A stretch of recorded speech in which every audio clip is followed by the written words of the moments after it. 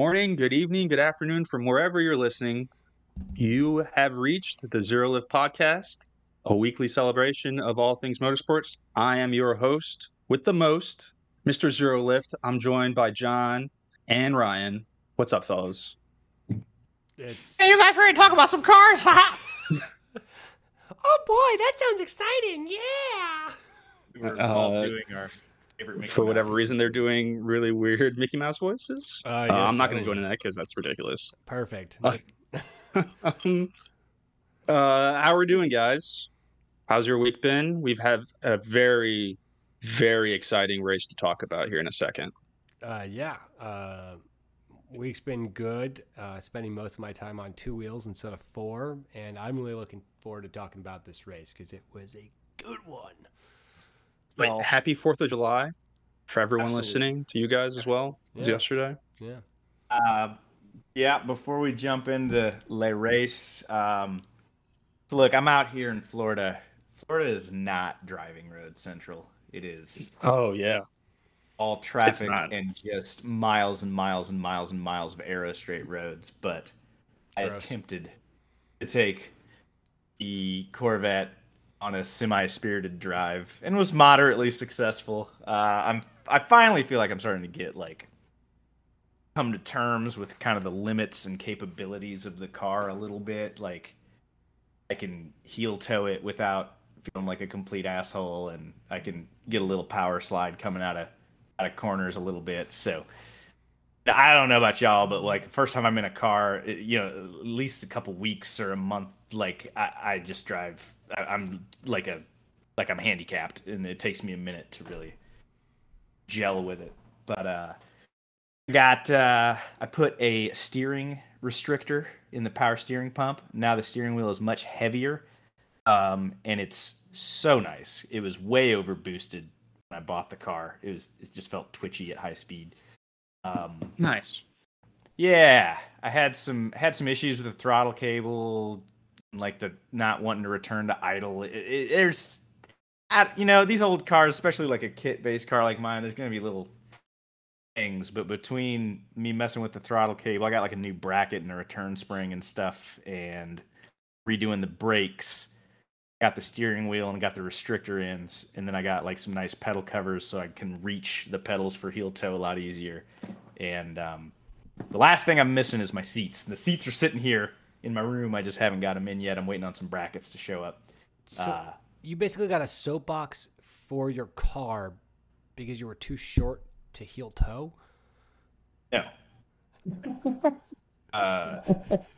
So if you remember the brakes when I got the car, had no bite, no amount of force would lock them up. Gotcha. And then the throttle was really fucky. There's a bracket that the throttle cable attaches to, and the bracket was kind of cheap, and it caused a little bit of binding in the throttle cable. And also when I hooked it up to an ECU, and with the car off, if I would touch the gas and let off the gas, the TPS would return to 0. What the hell? So that what you want, but with the car running, if I very lightly touch the gas, it would not return all the way to 0, and it caused the idle to hang at 15 to 2,000 RPM, unless I either physically lifted up on the gas pedal or I stabbed the gas and blipped it and snapped it shut. And so I got a nicer throttle cable bracket that has extra return springs on it. And that, one, caused the cable to bind up a lot less on the sheathing, and two, gave it a little bit extra tension, and now it returns to idle reliably. So neat. I've been doing a lot of work. Yeah, I've been doing a lot of work on interface, where my body physically interacts with the car. So the steering effort, different wheel, about to change out the seats. I got the pedal covers. I changed the brakes completely, fixed the throttle. And the car has gotten dramatically more fun to drive. Start where you can touch first. I like that approach. Yeah, exactly. I think I'm about. Sorry, was that really good? I was just gonna compliment you on that really good solution with the throttle, the new throttle bracket, and the return spring. Yeah, that one was freaking me out, man, because I couldn't. You troubleshoot it with the car off, and it returned to idle. And I even plugged it in electronically and looked at the TPS signal. The TPS went to 0. I'd been messing with it for like a week, trying to figure out why the idle was hanging. And then I noticed TPS signal with the car running stayed at like 2%. But only with it run. When I shut it off, it would immediately go down. So my theory was that the return spring on the throttle shaft is strong enough to return it to idle when it's off, not quite strong enough to overcome the vacuum of the engine. That's the only theory I can come up with. But I've been scouring. Yeah, I've been scouring a lot of muscle car forums, which is not my normal stomping grounds. But apparently, because the EFI system that I have it looks like and functions a lot like a Holly. And apparently, it is very common to add extra return springs to the throttle on Hollies. So I bought a really Gucci Holly carburetor throttle cable bracket that had return springs incorporated, and boom, fixed it. Solid. Yepers. What else have you been doing? We were just chatting before we hit the record here about a company out in Australia that makes Gucci parts for our 32 GTRs. Dude, Frenchie's Performance Garage. I just found out about them like a couple weeks ago. And so did I. Just yesterday, I think I saw a post on one of the Facebook GTR pages. Here's what I like is that they actually engineer some stuff that people can, like fundamental changes that people can really use, like the kit that me and you were geeking out about, an AC replacement, because like AC compressors for these cars are getting really rare and expensive. Like a factory replacement R32 AC compressor is like over $1,000, and it also uses R12 refrigerant, which is illegal in the United States. Yeah, good luck getting that. I don't even have R12. Yeah, I don't. I'm the dude that would get R12, and I don't. I swapped mine to an R34 compressor, and swapped it out to 134. Things are falling in my room. Sorry for that. Yeah, I just saw that. Yeah, I swapped mine to a compressor from a 34, and I'm running 134 refrigerant, and it's good, but sometimes it's not quite as cold as it was with R12. Mm-hmm. See, I'm really glad that I fixed my AC and I replaced that line that somehow got a hole in it through the rear turbo, and I refilled it with the R12, and so it's blowing cold still here. Just sweet. But it's still the factory system from 30 years ago. So I'm looking at replacements, and so like this Frenchie Auto or Frenchie Performance, I'm waiting for the price. I'm waiting for the price to come out, and I hope it's not crazy. It looks gangster because it's a new condenser for the front radiator that's better and more efficient than the stock one. It has a dryer cylinder built into it in one piece. With the proper expansion valve for 134, it has a new state-of-the-art AC compressor and lines, and everything bolts straight up to the car. And the whole package is, it's fewer pieces. It's more compact for like big intercoolers and oil coolers and stuff. And it's going to be cheaper than buying a new compressor and stuff. So that's a real. I like it when companies, instead of just churning out the same old shit, like engineer some new stuff.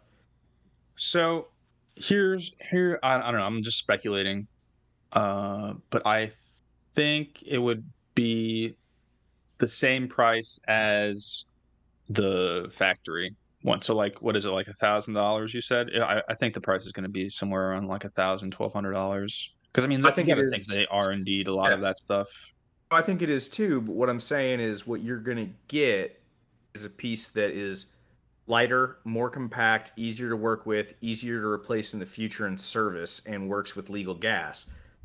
It's worth it, basically. Right.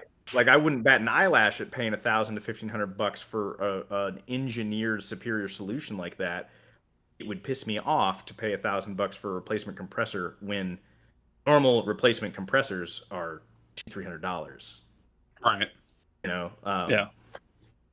The only reason that an R32 compressor is that expensive is GTR tax, and it's old and not made anymore. And then, like when my compressor went out in my R32, it took me months of searching to find an R34 compressor to put in it. And then I had to do a bunch of custom shit to get to work, and it doesn't quite work as well as the stock one because of the refrigerant change. So, what I mean, like, I remember you went to what was it called? Rat Shop? Yeah. I think it wasn't that called? It was called the Rat Shop over in Japan to get that done. I remember. Yeah, because I bought AC lines for an R32 and an R34, and I had them cut off the ends and braze them together to make it work. But what I'm saying is that, like, some of these parts, it's not the thing that kills me is it's not paying a lot to replace it. It's the fact that how much work did it take me to find it to pay a lot to replace it, and if I want to keep the car when it fails again, how much am I going to spend to replace that? And I would rather just engineer a new serviceable, sustainable solution. I'd rather pay for that. True. Yeah. That makes sense. I mean, I'm really excited for it. The time involved to find something sounds atrocious versus just, and then you'd have modern updated support as well versus like doing some sort of rig system. And if that fails, well, then where's your support for that? You don't have anything. Yeah. I mean, and that's, I've got some issues with the brake pedal on mine.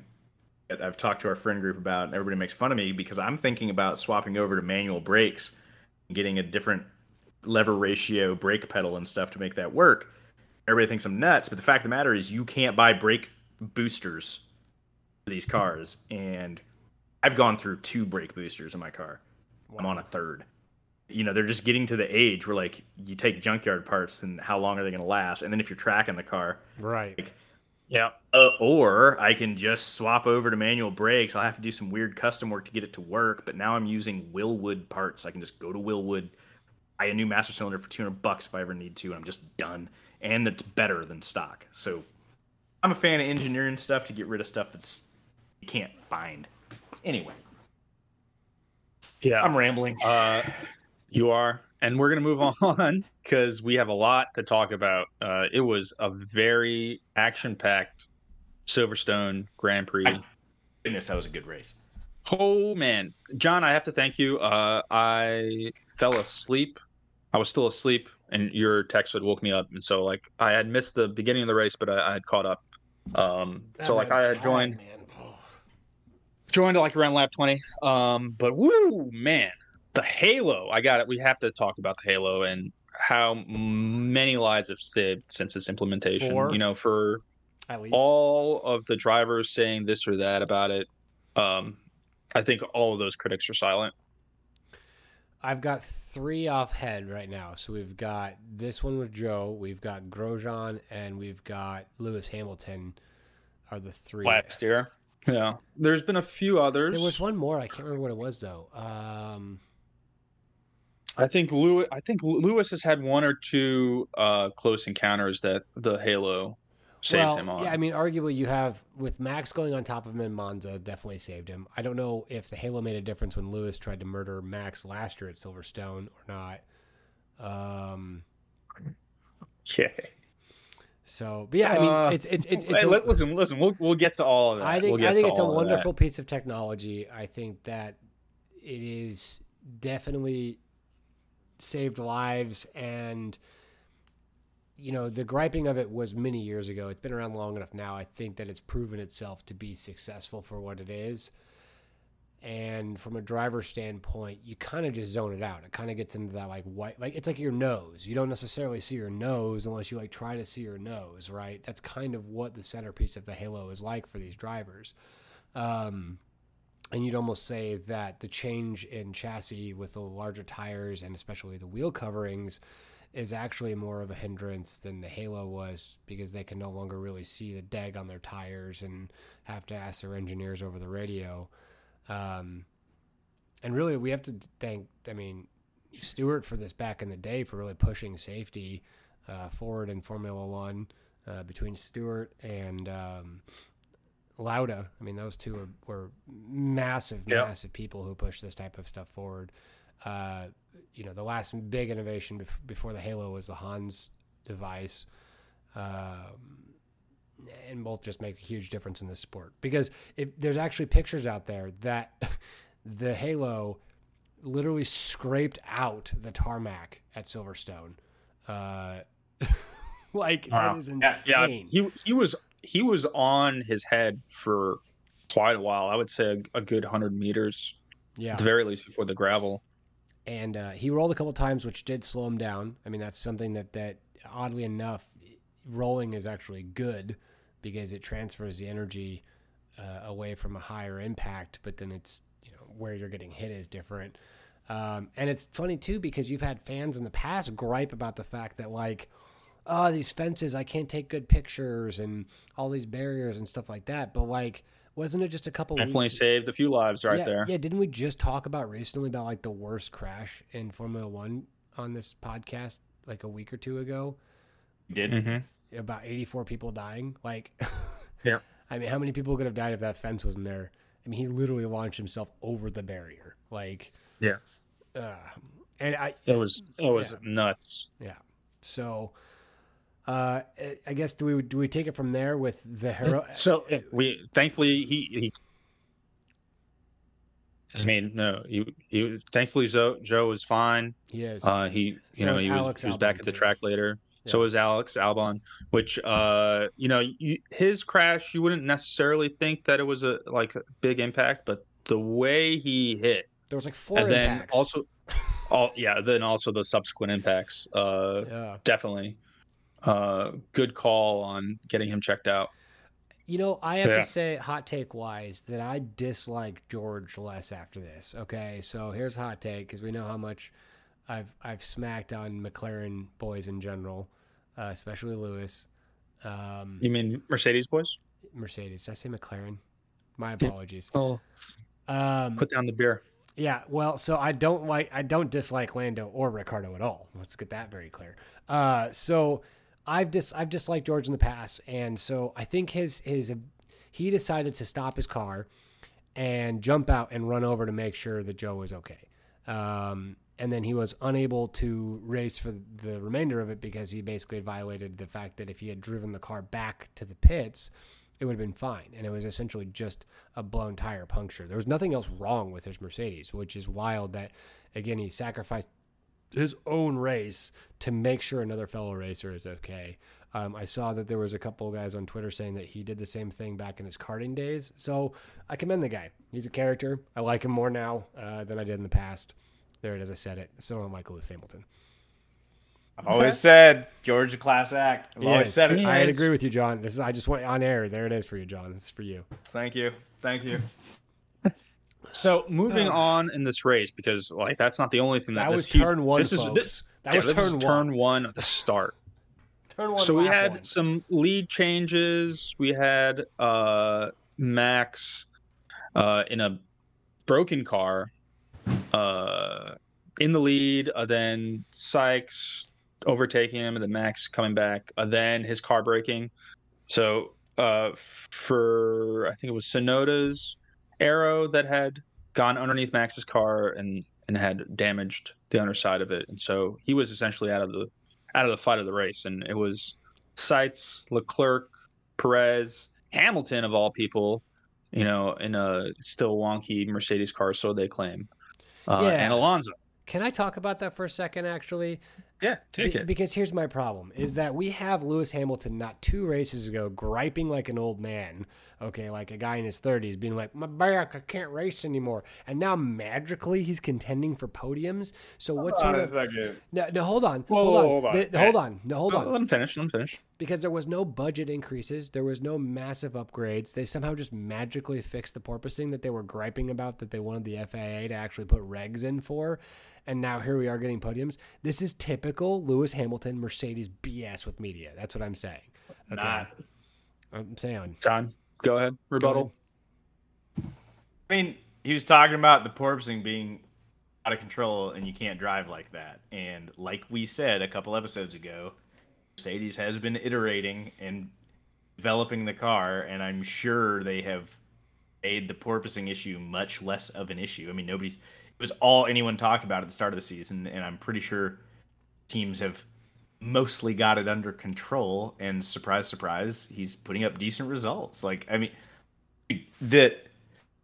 my Corvette, the brakes not having any bite and the throttle not returning to idle made that car undrivable for me. Like, yeah, I could put it down the street, but I couldn't do anything with it. You don't have budget limits and limit caps on upgrades, which Mercedes didn't declare. I understand that, but what I'm saying, as of a month ago, the car could have been porpoising and undrivable, and then they raise the ride height 2 millimeters or do something aerodynamic with it, and the porpoising goes away, and suddenly it's a car that's in contention. Like, that's not hard to believe.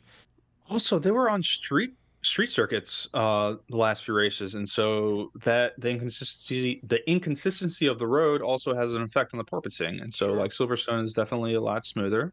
It's a lot more well maintained, and so I'm sure that had a very advantageous effect for Mercedes. You know, that's fair. And we're going to Austria now, so yes. It doesn't take a lot to take a car that's a basket case necessarily into something that's relatively taut. Like in the Corvette example, like none of the actual engineering of the car changed. So, but you had to spend money that you don't necessarily have to spend in F1 according to the regulations. So they're doing some under-table budget regulation stuff at Mercedes. Not necessarily. My throttle fixes were a few hours of my time tweaking and tinkering. Like, I had to bend a bracket a little bit, add a spring. I spent $30, but a bunch of time testing and fitting. And I spent $500 on the brakes and changed pads, which they can do. Yeah, I'm not. It's not 1-to-1. We're not talking about the same issue, but like right. Porpoising, conceivably, porpoising can be fixed by geometry adjustments, of which that's infinite. They can do that as much as they want. Sure. So I'm going to take this point, and But we're done with the porpoising. Canada wasn't a street circuit. We're moving to another P. We're pushing P. We're pushing P. Perez over here. Perez for president. Perez. PP. We're pushing P. P. Perez for president, pushing it. But in Mexico, this man. Tell him why. Tell him why. Why? Because he started in the front of the race. Okay, I think he started on the grid third, fourth. Top 5. I'm sorry if I'm going to mess that up. Anyway, he was in P4. Thank you. Mm-hmm. P4, he caught some damage in his wing. He pitted, came out in last place.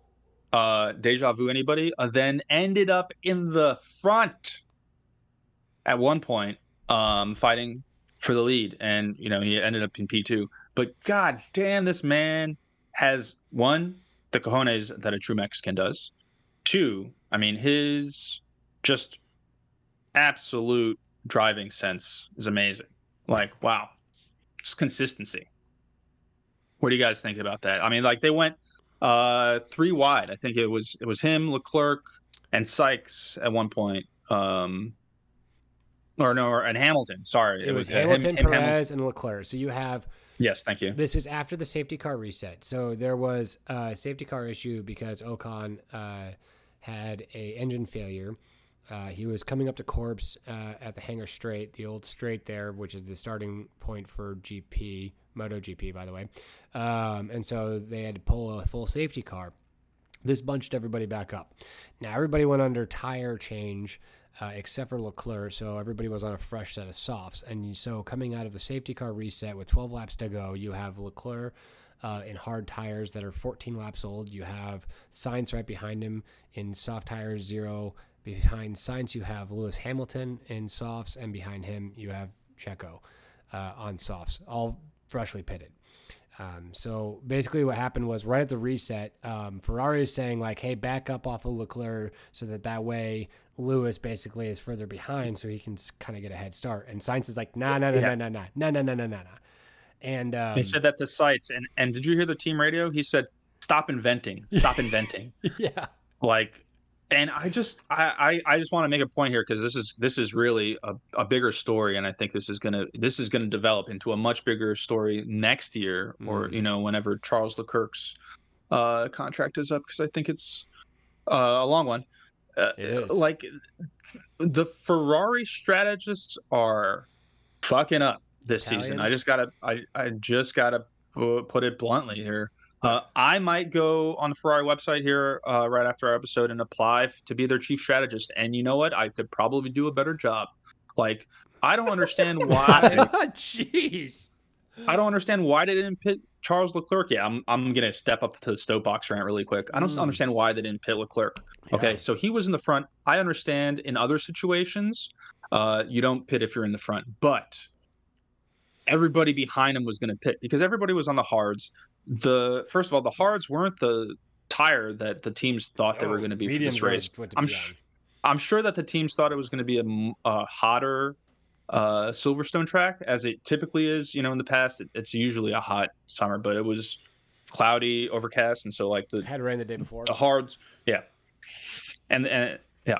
Anyway, the temperatures and hards just weren't there, so everybody was going to pit anyway. I don't understand why they didn't pit Charles. They had 11 seconds from the safety car, the virtual safety car, to when Charles passed the entrance to pit lane, and so that's plenty of time to make that to like sort of make your calculation and make that decision. So I feel because they did it to Sykes. Sykes was right behind them. So what happened was that some of Lewis's strategists from last year moved over to Ferrari because Lewis had multiple pitting issues last year and lost the world championship because of it. So pit under safety. Lewis learned that, so he chose to pit this time. Yeah. And then Lewis even was like, "Is this the right tire? I don't know. Figure it out, Lewis." So for Ferrari strategists to do that to Leclerc and not pit him, then leave him out there with the wrong tire. Yeah. Then to pit Sykes, then to tell Sykes to put a 10-car gap at the start of the restart. So silly. For Leclerc, like it doesn't make any sense. Doesn't make any sense. They wanted him to be whatsoever. Bottas for Lewis. That's all, right? It's the same type of stuff. And we griped about the fact that, we didn't, but the British media, because they really don't like Max Verstappen, griped about like team orders for Perez and saying move out of the way for Max because he literally within one lap is 10 seconds faster. So after the safety car reset, basically, and the fiasco, I agree with you, of not pitting Leclerc, which is a big, massive issue. You just have a bunch of wonderful racing. If you're going to go watch the highlights of this race, just watch the last 12 laps. Oh, yeah, it was great. I mean, there is just phenomenal overtaking. There was a couple like shoving. It was all hard racing, and all of the possible investigations by the FIA just went to the wayside, which is great. You even have Max and Schumacher fighting for P7 in the back. It was all over the place. It was phenomenal. Yeah. It was great. I'm going to steal the mic from you again here because I also have another point on Mick. Whatever.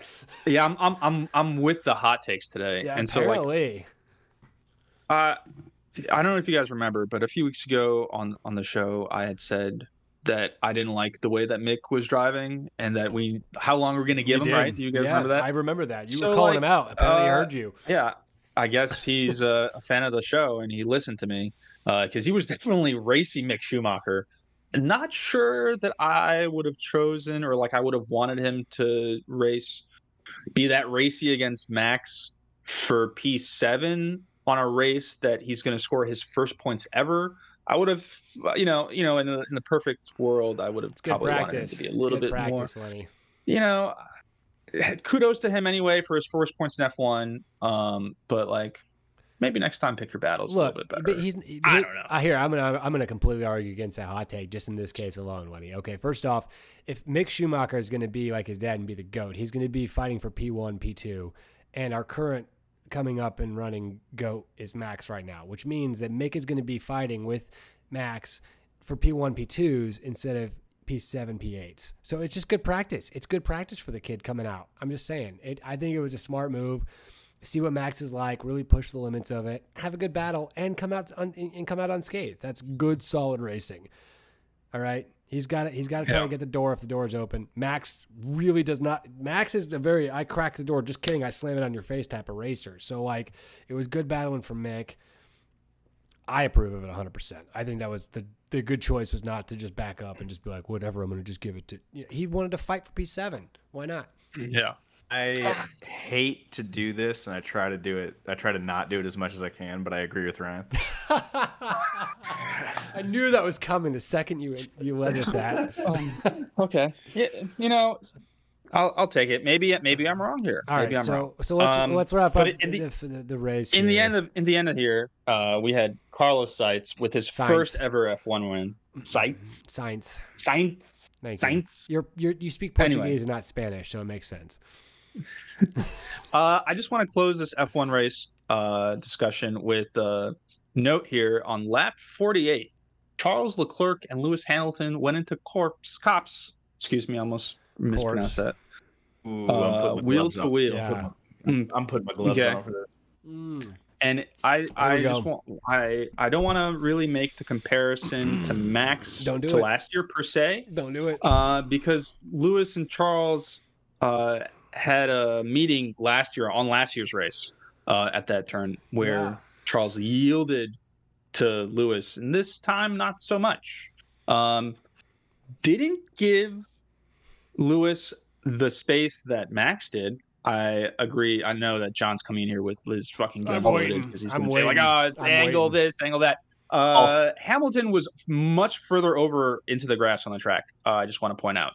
Okay, now begin. You mean he had room last year and he didn't take it? No, he did take it, and Max is an idiot.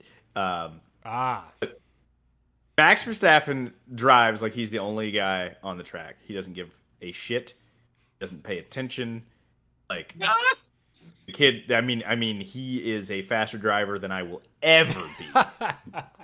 It's amazing, and I think if Max did time trial racing, he would possibly be the GOAT.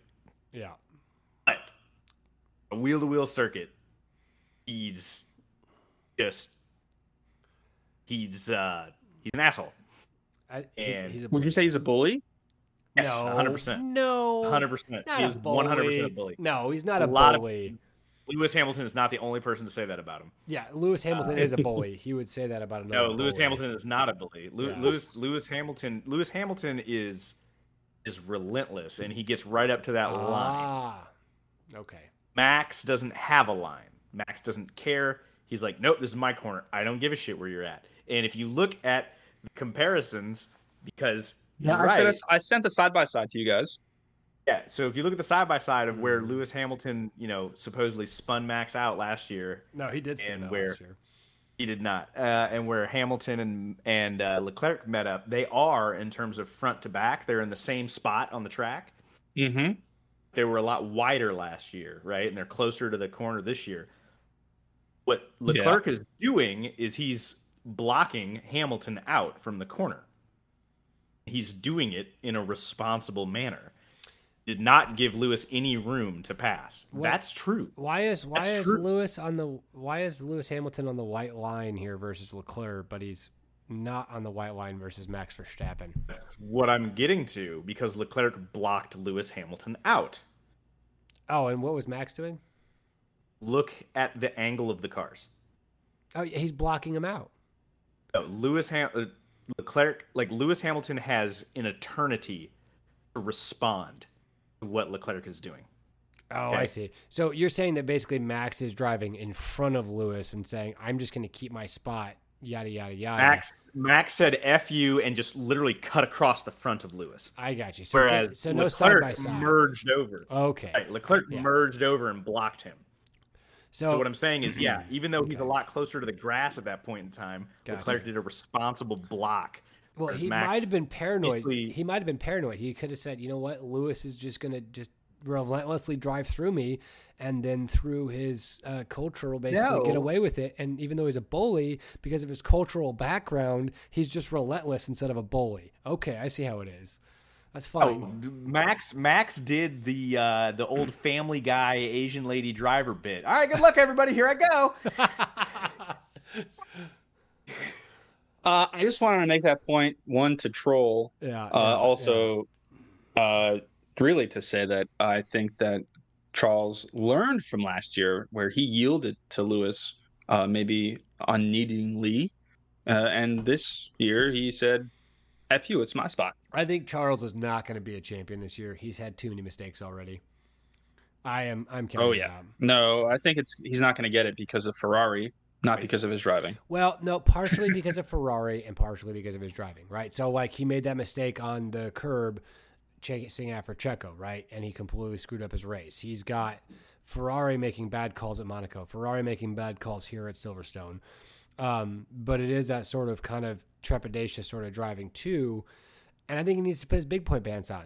But I think that he should have figured it out when he was side by side with Vettel, who lost all his fucking hair and has now grown it back at Aston Martin, that Ferrari's a toxic environment. It is what it is. I think so. Yeah.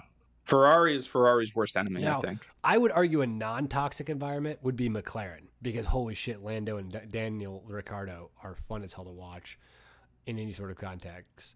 But McLaren used to be a toxic-ass environment, that's for sure. Yeah. Well, from one F1 to another.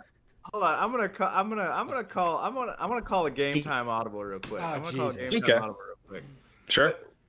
Look, we are rabbit holing hard. Yeah. Right, what's time hack right now? 35. We ain't done an F1 episode in a minute. Why don't we just fine? All right, let's go. I'm all right. And we'll do our card. All right. And we'll do our card. Okay. Lenny, you got a problem with that? I have zero problems with this. I mean, no. Let's go. We have plenty to talk about on this F1 race. Ladies and gents, full disclosure, we were going to talk about the McLaren F1 road car, but we just got on this. Yeah, you literally F1. cut me off. Yep. But you got 10 minutes to cover the car. That's fair. I was going to go long and tooth in the episode, but it's fine. It's fine. I'm doing y'all a favor. You're doing a service, John. John, you're right. We haven't done an F1 episode in a long time. I don't hate saying that John's right as much as John saying I'm right. Just like how I won what I was driving last time, folks. It's fine. Okay, so you know what? Let's get back. We're going to continue talking about F1. I'd like to continue on this Ferrari soapbox here. Hit me. Do it. Let's go. Did you guys see what's his Ryan? Can you educate me on Binotto? Thank you. Did you see the interaction between him and Leclerc after the race? His finger point meme? And it was finger point. Really, it was very criticizing, and I could only be a fly on the wall in that paddock, right? And be like, you cannot. He probably is like in the press conference, you cannot criticize our decision in Ferrari. You're happy. We'll talk about this the deep. I think that's all it was. No, in a photo, in the photo, it looks way more aggressive. If you actually watch the video, I don't think it's as critical. Now Ferrari is toxic as shit, but I don't know. It's a totally different environment than Red Bull's. Hey, Checo, we'll talk about the fact that we let Max pass you, and then he re-signs his contract, and then also is just crushing it. Checo for president. But I don't know, man. I think Ferraris has a hard choice because we've got Charles, who is like this kind of wonder boy, kind of like Lando is, or George would be, and Sainz, who's this guy that's been around as long as Max has. I mean, he raced with him at AlphaTauri, and was at McLaren and did successful. He's a smooth operator. He hasn't been obviously successful for 150 races. He hasn't won, but here he is finally in a car that's kind of successful, and he's had some snafus this year, but he's still kind of been on top of it. He's very much in the same ballpark as Checo, in my opinion, where he's mostly smooth, successful, and has taken advantage of the fact that we had a massive shunt at turn 1 in lap 1. Max actually got away. They had to reset, and then from there, basically, he was able to control the race. Because if there was no accident and Max got away and Max didn't have literally Tsunoda's front wing underneath his freaking thing creating downforce, Max would have been gone. It would have been time trial Max mode, and we all know how that goes. He would have been gone. So I have props to Sainz. Charles, for me, is kind of, I don't mind him, but he's kind of, like I said, he's not really showing me he's a champion this year. He's kind of waffling despite the DNFs, despite the Ferrari issues, but he's not controlling it himself as a champion would, if that makes sense. I don't, for me, if I'm going to be on a hot take here. For me, Charles has never really performed the way that I think people have expected him to. Yeah. At least not in my eyes. 100%. He's definitely not. I don't know if it's just Ferrari. I don't know if it's Ferrari again here, because we have to. This is a huge variable of Ferrari being Ferrari's worst. Like Ferrari fucks Ferrari. That's it. I'm gonna say that until I die. I don't know what it is. They just seem to find a way to shoot themselves in the foot. They had a great car at the beginning 100%. Of the year. then it's falling apart. And it's falling apart not because of the car per se, though they seem to be having a little bit of reliability issues, but like definitely the pit stops have been killing them. Their pit strategy, like just their communication on the radio, has not even been that good. Like I don't know how, and it goes back to like the safety car with Carlos. Like what strategist in their right mind says, "Hey yo," to a race car driver, mind you, "Hey yo, put 10 car lengths on the dude in P1 in front of you." Yes, I know that he has the wrong set of tires on, and you have some fresh, sticky softs, and you also have a 7-time world championship at your back. Right. But we need you to put a 10 car gap at the restart of this safety car with 12 laps, to go. Yeah. For the team, and also we're going to rob you potentially of your first win ever in Formula One. So we just need you to do that for us. If you could just do that for us. He even said that. He's like, I don't understand. Like, what the hell? It's wild. But, it blows my mind. It's weird though, because I agree with you. Is that like Charles has not lived up to this potential hype train that he's gotten. And we have, like I said, Sainz, who's been this consistent guy forever. And I don't know, Ferrari is like, we don't know which one is our actual number one driver. And that's a typical issue in Formula One. Who's your number one guy, right? And they're kind of equal right now. Look at the driver standing, right? They're kind of close. And it's not really what we've seen in F1 for a long time here, 7 years almost, 5 years, with Mercedes, where it was, well, Hamilton's clearly the number one, and Bottas is really, really fast in qualifying, but he's always going to be the number two, and he only gets podiums when the opportunity presents itself. So I don't know. It's a strange situation, man. Ferrari shot themselves in the foot since Ford versus Ferrari. I mean, that's just kind of their MO in racing almost. Yeah. Oh, for real. Ferrari's famous for that. They are. And I think there's some culture. I definitely think there's some strategy. I think I'm going to sound like a super weeb right now, but Leclerc to me like reminds me of like Kid Gohan from Dragon Ball Z. What? Go on. Explain this, please. I'm looking for the bridge. Yeah, right. When Leclerc is on, that guy is fucking brilliant. Okay. He's not consistent. He's not consistent. What I'm saying is, hear me out though. Okay. Like, think about early this season, Leclerc. He was head and shoulders better than Sainz. Absolutely. Yeah. So Sainz was struggling for sure. He didn't have the mojo. He has it in him.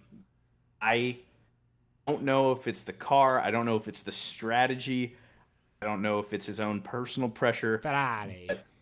I think, he's not being consistent, but I think if he ever finds a team or a groove where it clicks, I absolutely think he has, I don't know, maybe world champion, but he should be out there battling it out with Max and, the likes of Lewis, those types consistently. And he has the skill. He has the raw talent. And I don't know if I can Sainz is a solid cat.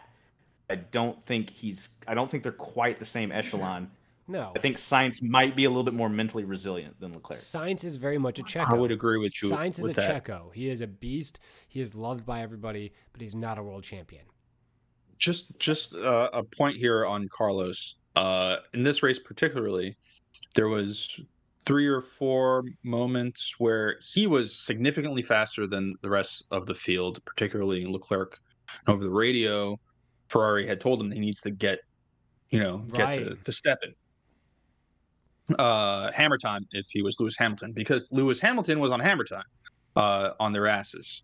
And so they had swapped and he had, taken it in stride. And then for him to come back, then do what he did, stay reserved and, focused, then clinch his first win. I mean, I think that speaks volume to his resilience. And that's the thing. And I think that's also championship material. If Leclerc, I don't think Charles doesn't have that though. If Leclerc, not yet at least. If Charles had soft tires on, I don't think Sainz would have. Yeah, it would have been a different story completely. But it's just, I don't know. It was a great race. It was a great race. There's been at least two races. There's been at least two races that cost Leclerc, I don't know about finish, like winning, but like cost him significant position purely due to strategy. Monaco, not all that. Silverstone. Yeah, not all that is.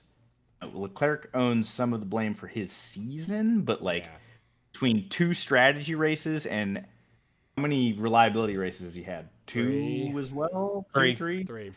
Yeah. So, I mean, that's 5 races that were out of Leclerc's control. Yeah. That's not trivial. It's significant. Here's the thing. I'm excited because it's the time of year in which we go to my favorite circuit on the entire calendar. Not just for 1 week, but 2, folks. It is the Austria. It's Austria. And Red Bull GP. I love this circuit so much. It is my test track whenever I do anything in GT7. It's my test track when I do anything in F1 21 or F1 22 too. Love this circuit. I'm excited we can spend 2 weeks there. It is a beautiful circuit on the outside of the track. It is a beautiful track design. Love this track. It is so good. So that's something to look forward to. And with that, why don't we say we move on to our game for today? Yeah, let's do the game, and then we'll bring it back next week for the actual topic. We got sideballed. It was such a good race, folks. We just got into it. John made a good choice here. A lot happened. It was a lot. It was phenomenal. You know. Also, I don't think I stole any of Lenny's thunder. He had a lot to say, so if anything, I empowered him. You did. Good job. Oh yeah, that's fine. Lenny, Lenny, you're doing a great job hosting today. Great job, buddy. Well, thank you. Yeah. Appreciate you.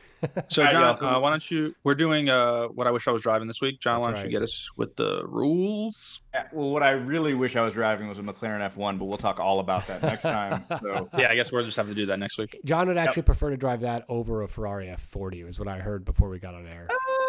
We'll talk about that next week.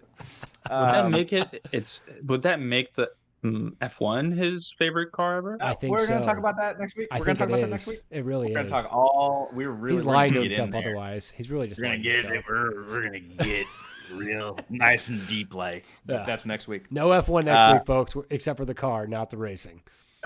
Yeah, we're talking the car, not the race. Like exactly. Don't get confused like I did. Misunderstood. Okay. It's okay. Today. Yeah. All right. What I wish I was driving. It's our automotive version of 20 questions. So today, Lenny picked a car, and Ryan and I have 20 yes or no questions trying to figure out what car he's thinking of. We can only guess the car once. If we guess a specific model and we're wrong, the game's over. And I'm going to ask real quick, is this generational? It is generational, and is trim specific. Oh, jeez. Generational I'll give you guys trim? that. Fuck. Yes. That. Full disclosure, I did not pick this car. One of our listeners did. So this is for you out there listening. I'm going to keep him anonymous just because. Oh. I'm going to shout him out. You ain't going to do a shout out? Nah. We were just talking about Kendrick and like rap, and that's like all about the shout out. No need to shout him out. I'm going to keep these submissions anonymous. I've made that decision. That's strange. Okay. All right, well, that's just the way it is. All right. If you want to get a shout out on air, you got to tell us then, because Lenny's being a punk. Yeah, really. I mean, if you want me to shout you out, I will. But anyway, I hope this I'll give you guys the hint. Blows up your DMs later. The hint is this car reminds me of a turbo Saab. Reminds a turbo Saab. Turbo Saab. Oh my god. Is Saab Italian? No.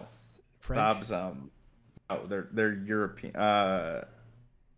Swedish or Swiss? Oh yeah, okay. Swedish. Yeah. Swedish. All right, so hey, first question, are we going to Europe here today, Lenny?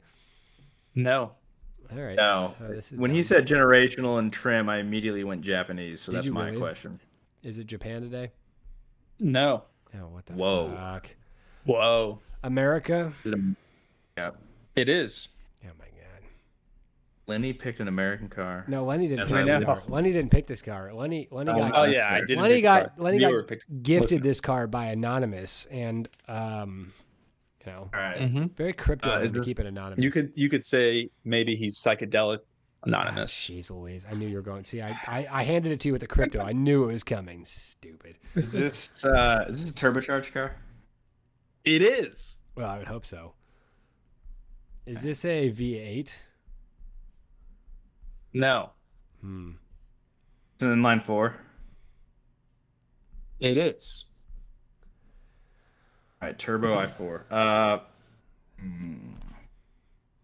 Was this car created by the Dodge Plymouth Mopar Alliance conglomerate? Mopar. Yes.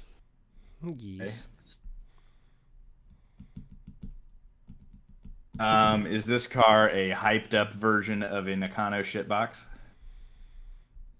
It is. Oh yeah, Johnny's on the scent. Get him. Rawr. No way he's on the scent. He's on the this scent early in the game. That doesn't matter. We got 3 S's in a row. That's on the scent. What? This car. Yeah, come on. Hold on. What was the SRT4? It was early 2000s. Okay, so was this car originally produced or introduced in the 2000s? No. Uh-oh. Ooh, so it's not an SRT4. Was this car made in the? Wait a second. Ooh. You got something? Yeah. Okay, was this car like a close relative of or a rebrand of a Japanese car? Uh-oh. Hold on. Are we doing a little bit of Alabama with this car? Is that what you're saying, John? It was not. Okay. No. Really? Oh, Ryan, Dodge made they called it a Conquest. It was actually a Mitsubishi Starion. Popular turbo car. Conquest makes me think of Conquistador by the White Stripes. It's a great song. Okay, so it's not a Japanese rebrand. Is this a? That was also turbo i4 turbo, wasn't it? That would have been a great car. Also, kind of slept on and pretty dope. But anyway. Yes. I don't know. They had a 4G63 in it. What about how many doors this thing have important or placement of drivetrain matter here, John? With inline four, it's American, but does it still make it a front wheel FF? It could be rear wheel, but I don't think that's going to help us yet. Okay. Is this a 90s car? It is. Uh-oh. Is the dream of the 90s alive in Portland? No. Fuck. All right. Oh, it's not a 90s car. Okay, so based on his answer, it's got to be an 80s car. It's got to be an 80s car. Okay. I already did a GLH and a GLHS, so I would be really surprised if he did that again. Okay. What other Mopar stuff would do an inline four, John? I mean, cool stuff? I don't know. It's getting kind of shallow. Okay. What? He might have picked a complete piece of shit that nobody cares about, but there's got to be something cool about it because he's specific on the trim. So maybe this trim, it's an eco ship box that normally isn't cool, but this particular trim is cool. So maybe is it normally like a sedan and then they turned it into like a coupe or they did something flashy with it? Oh.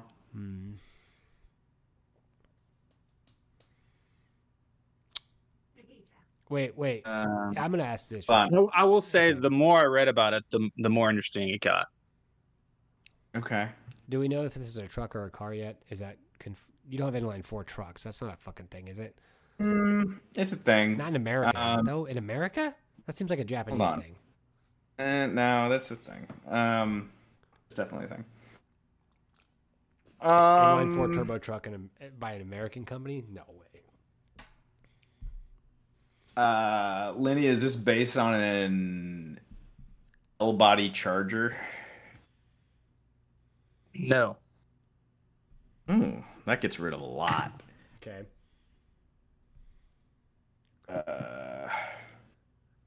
That gets rid of the Dodge Rampage, which was a car truck like an El Camino. Rampage.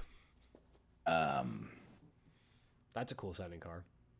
Damn, dude. Was this based on the Omni platform? Yes. Oh, okay. There we go. Ooh, Shiza. Yeah. So now, by the way, if we lose here, this is not a W for Lenny. Much like I got a W over John and Lenny, this is a W for Anonymous. Yes. It's fine. Okay. You could try to take you could try to take the win away from me, but that's not my win to have from the beginning. So I hope Anonymous is enjoying John getting stumped here and me having no good solid questions. Hold on, I just guessed that it was based on an Omni. I know. Huge. It's huge. So I'm just so far though we're kind of getting muddled. I'm just hoping that Hold on. for the fans, was this car? send us your questions. Did Carroll Shelby have any association with this car? Yes. John's on the scent again. John's on the scent again. John's on the scent again. I already did this car. Did you? You did? Yeah. What's the car? Well, hold on. I'm not gonna lose. He's got to narrow it down here. We're at 15. I almost baited John just now. Yeah. Don't blame my boy. We got to get the debut from you, Lenny, which is not actually from you, so it's fine. In classic, cheeky Carroll Shelby fashion, did this car have a acronym in its name that stood for something cheeky and Texas-like? It did, yes. Okay. I'm just gonna write Texas. Yes. Was this the pinnacle performance model of this particular car? It was. Wait, okay. I think John did do this car. I did, but that's okay. It's okay because we got there. Okay, so we know it's a turbocharged inline-4 Dodge based on an Omni. Shelby was involved with it, and it was the top performance model of it. So I'm pretty positive I know it. Was this front engine, front wheel drive? It was. Okay. Did it have a 2.2 liter single overhead cam turbo engine? Yeah, I guess John's John getting did do really it. specific now. John, this is your last question before you have to guess. Did you want to get really specific with this question to make sure you know this car? Like, what color is the dial knobs on the freaking AC unit? Could you get this car in any color as long as it was black? And you've stumped Lenny.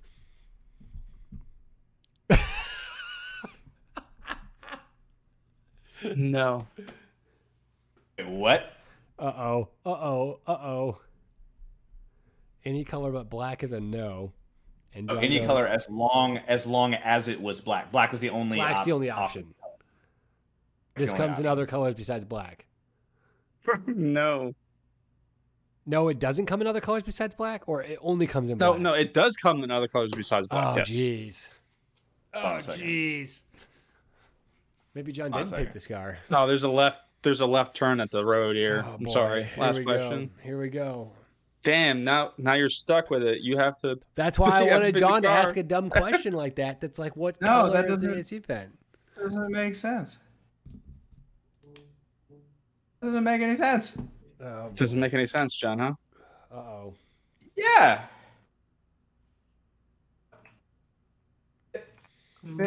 John is completely stumped right now, folks. He's like came in one color. Well, John, do you want to shoot the shot here and see if maybe this is some sort of post-custom production color changes here that Lenny's looking at? Did I think of... I don't know. He could be pulling at me, and he doesn't know the car well enough, and is just answering willy-nilly. I've done that before. No, I'm reading it right here. I see where maybe John could think it's all in black, but you know what? It could only be one car, so I'm just gonna do it. Just gonna shoot it. I might have fucked up here though. Okay, all right, is this a Shelby Dodge Omni GLHS, which would be a 1986 model? No, this is a 1985 Dodge Omni GLHT. It's not the pinnacle performance model. Oh, Lenny messed up. Yes, it is. What's that? Okay, argue. Yes, it is. Let's go. You got 2 minutes. Let's go. Because Dodge made this car where the GLSH is by Shelby Automotive, which is not made by Dodge.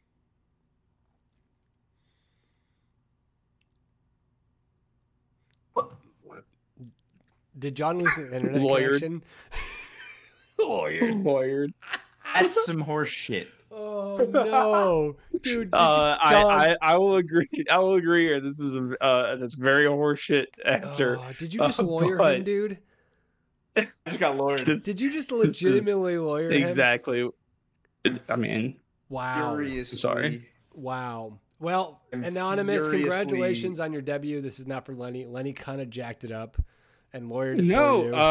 That was the exact car that I was given the suggestion for, and so that is what I will stand by in the court of law. Okay, Lenny, take us out. Well, folks, how can anybody else tell us? This has been another episode of Zero Lift.